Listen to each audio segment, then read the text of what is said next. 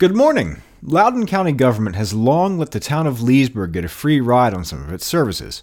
But now, council members are worried town taxpayers are getting shortchanged as the county government upgrades its systems, and they see an eroding relationship with the county government. For Monday, April 29th, it's your Loudoun Now Morning Minute.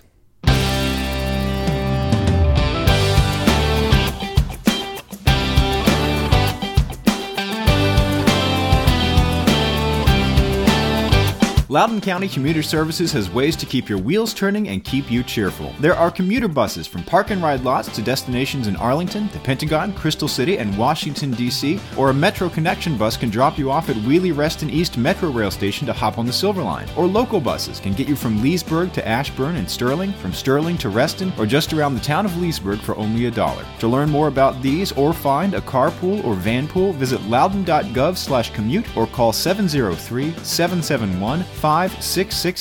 Let's go!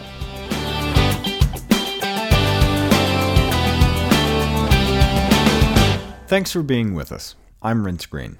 Leesburg Town Council members are worrying that town taxpayers are getting shortchanged as the county government upgrades some of its technology, and they worry about what they see as an eroding relationship with the county government.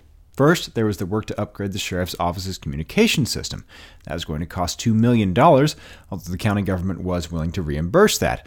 Then there was the free internet access the town of Leesburg's been getting from the county, which could go away. And now the council faces a $420,000 cost to keep using a land development permit information system belonging to the county. Last week, the council was briefed on its options ahead of a deadline, May 1st, to tell the county whether they would commit to replacing the decades-old, purpose-built land management information system with a new commercial system. Loudoun's towns had been using LMIS for free, which helped to coordinate work to review permit applications. The county is spending $3.5 million to replace their system and asking the town to pay for a part of that cost, along with an annual fee of $44,000. Once again, this stems back to the county switching to accounting software by Oracle, a long-delayed and far over-budget project. The county is configuring its new system to work with its Oracle accounting systems. Deputy Town Manager Keith Markle said there are benefits to switching to the new system and getting its new features, but he also said there are too many unanswered questions about the new system and how it would integrate with the town's own other technology. Even if the town doesn't sign up for that, the county wants to start charging the town $29,000 annually to use as of July, and the new system won't come online until 2021. On the other hand, town staff estimate developing the town's own land management record system could cost upwards of $300,000, and then another $80,000 a year after that. Town Councilman Josh Thiel said they're paying taxes, and the county shouldn't just kick them off. Councilman Tom Dunn pointed out that a $420,000 payment would equate to raising the town's real estate tax rate by more than a half cent. Councilman Neil Steinberg, who represents the council on the Technology Committee, said that the town on average processes only about 850 permits per year, which may not be enough to justify the costs outlined by the county. Markle said 618 town applications were entered in LMIS last year. Go to loudounnow.com/morningminute to check out the whole story. In other news, more than a decade since Marine Corps Reserve Sergeant Rob Jones lost both of his legs in combat, he and his wife are moving into the country home they've been yearning for. More than 100 people were at their 13-acre property north of Middleburg last week to witness a ceremony at which the Stephen Siller Tunnel to Towers Foundation dedicated a new mortgage-free smart home to Jones, a 2003 Loudoun Valley High School graduate and Lovettsville native. Middleburg American Legion Post 295 Vice Commander John Moliere also made Jones an honorary member of the post, while John Ponte, the director of the Foundation's Smart Home program, presented Jones with a piece of structure that fell from the World Trade Center on September 11, 2001. Jones told the crowd that he and his wife plan to live there, raise their kids there, and one day die in that house. Trevor Tamson, the Foundation's Assistant Manager of Media Relations, said the couple would most likely move out of the apartment they've rented in Leesburg since last summer and into the smart home by this week. The house features automated doors and lighting, wider halls and doorways, a wheelchair-accessible shower, automatic door openers, backup generators, a central heating and air conditioning system that can be controlled remotely, and adjustable height cabinets and counters. It's the second home the Foundation has built in Loudoun. In 2015, it dedicated a Lovettsville area smart home to Marine Corps Corporal Tony Porta.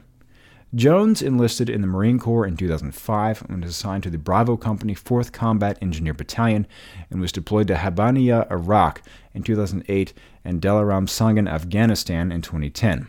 In July that year, he lost both of his legs above the knee in a landmine explosion while pushing into Taliban territory.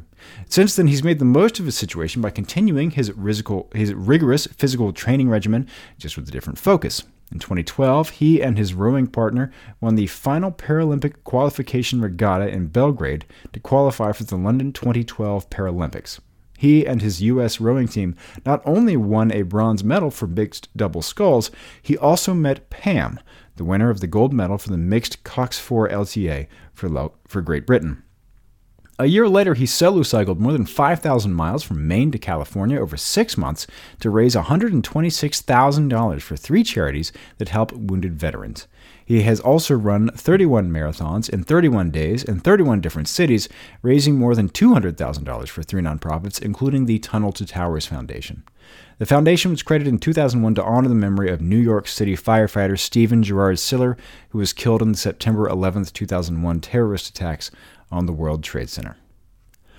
A pair of Loudon 8th graders have placed in the top 4 at the statewide You Be the Chemist Challenge. Trailside Middle School's Salone Verma and Harper Park Middle School's Tom Coleman are headed to the June 17th National Challenge in Washington, D.C.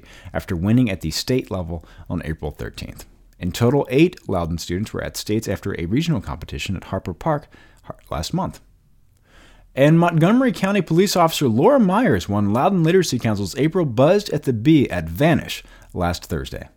At Buzzed at the Bee, which I host alongside Mason Enterprise Center Small Business Development Manager Eric Bird, people compete in an adult spelling bee and trivia night at different Loudon breweries and restaurants. It's the last Thursday of every month at 7 p.m., and this month was at Vanish Farmwoods Brewery in Luckett's. Myers won from a field of 20 contestants and took home a crowler of beer and a t-shirt. Buzzed at the Bee raises money for the Loudon Literacy Council, which through its job site program, tutoring, classes for both adults and children, and partnerships with schools and libraries, helps the 32,000 Loudoners who struggle with the English language. Next month, we'll be at Solace Brewing Company in Sterling. Get the full story on this and all these stories over at loudonnow.com. On today's Get Out Loudon calendar, tonight is Dance King Studios' Salsa, Tango, and Swing Group Class and Social.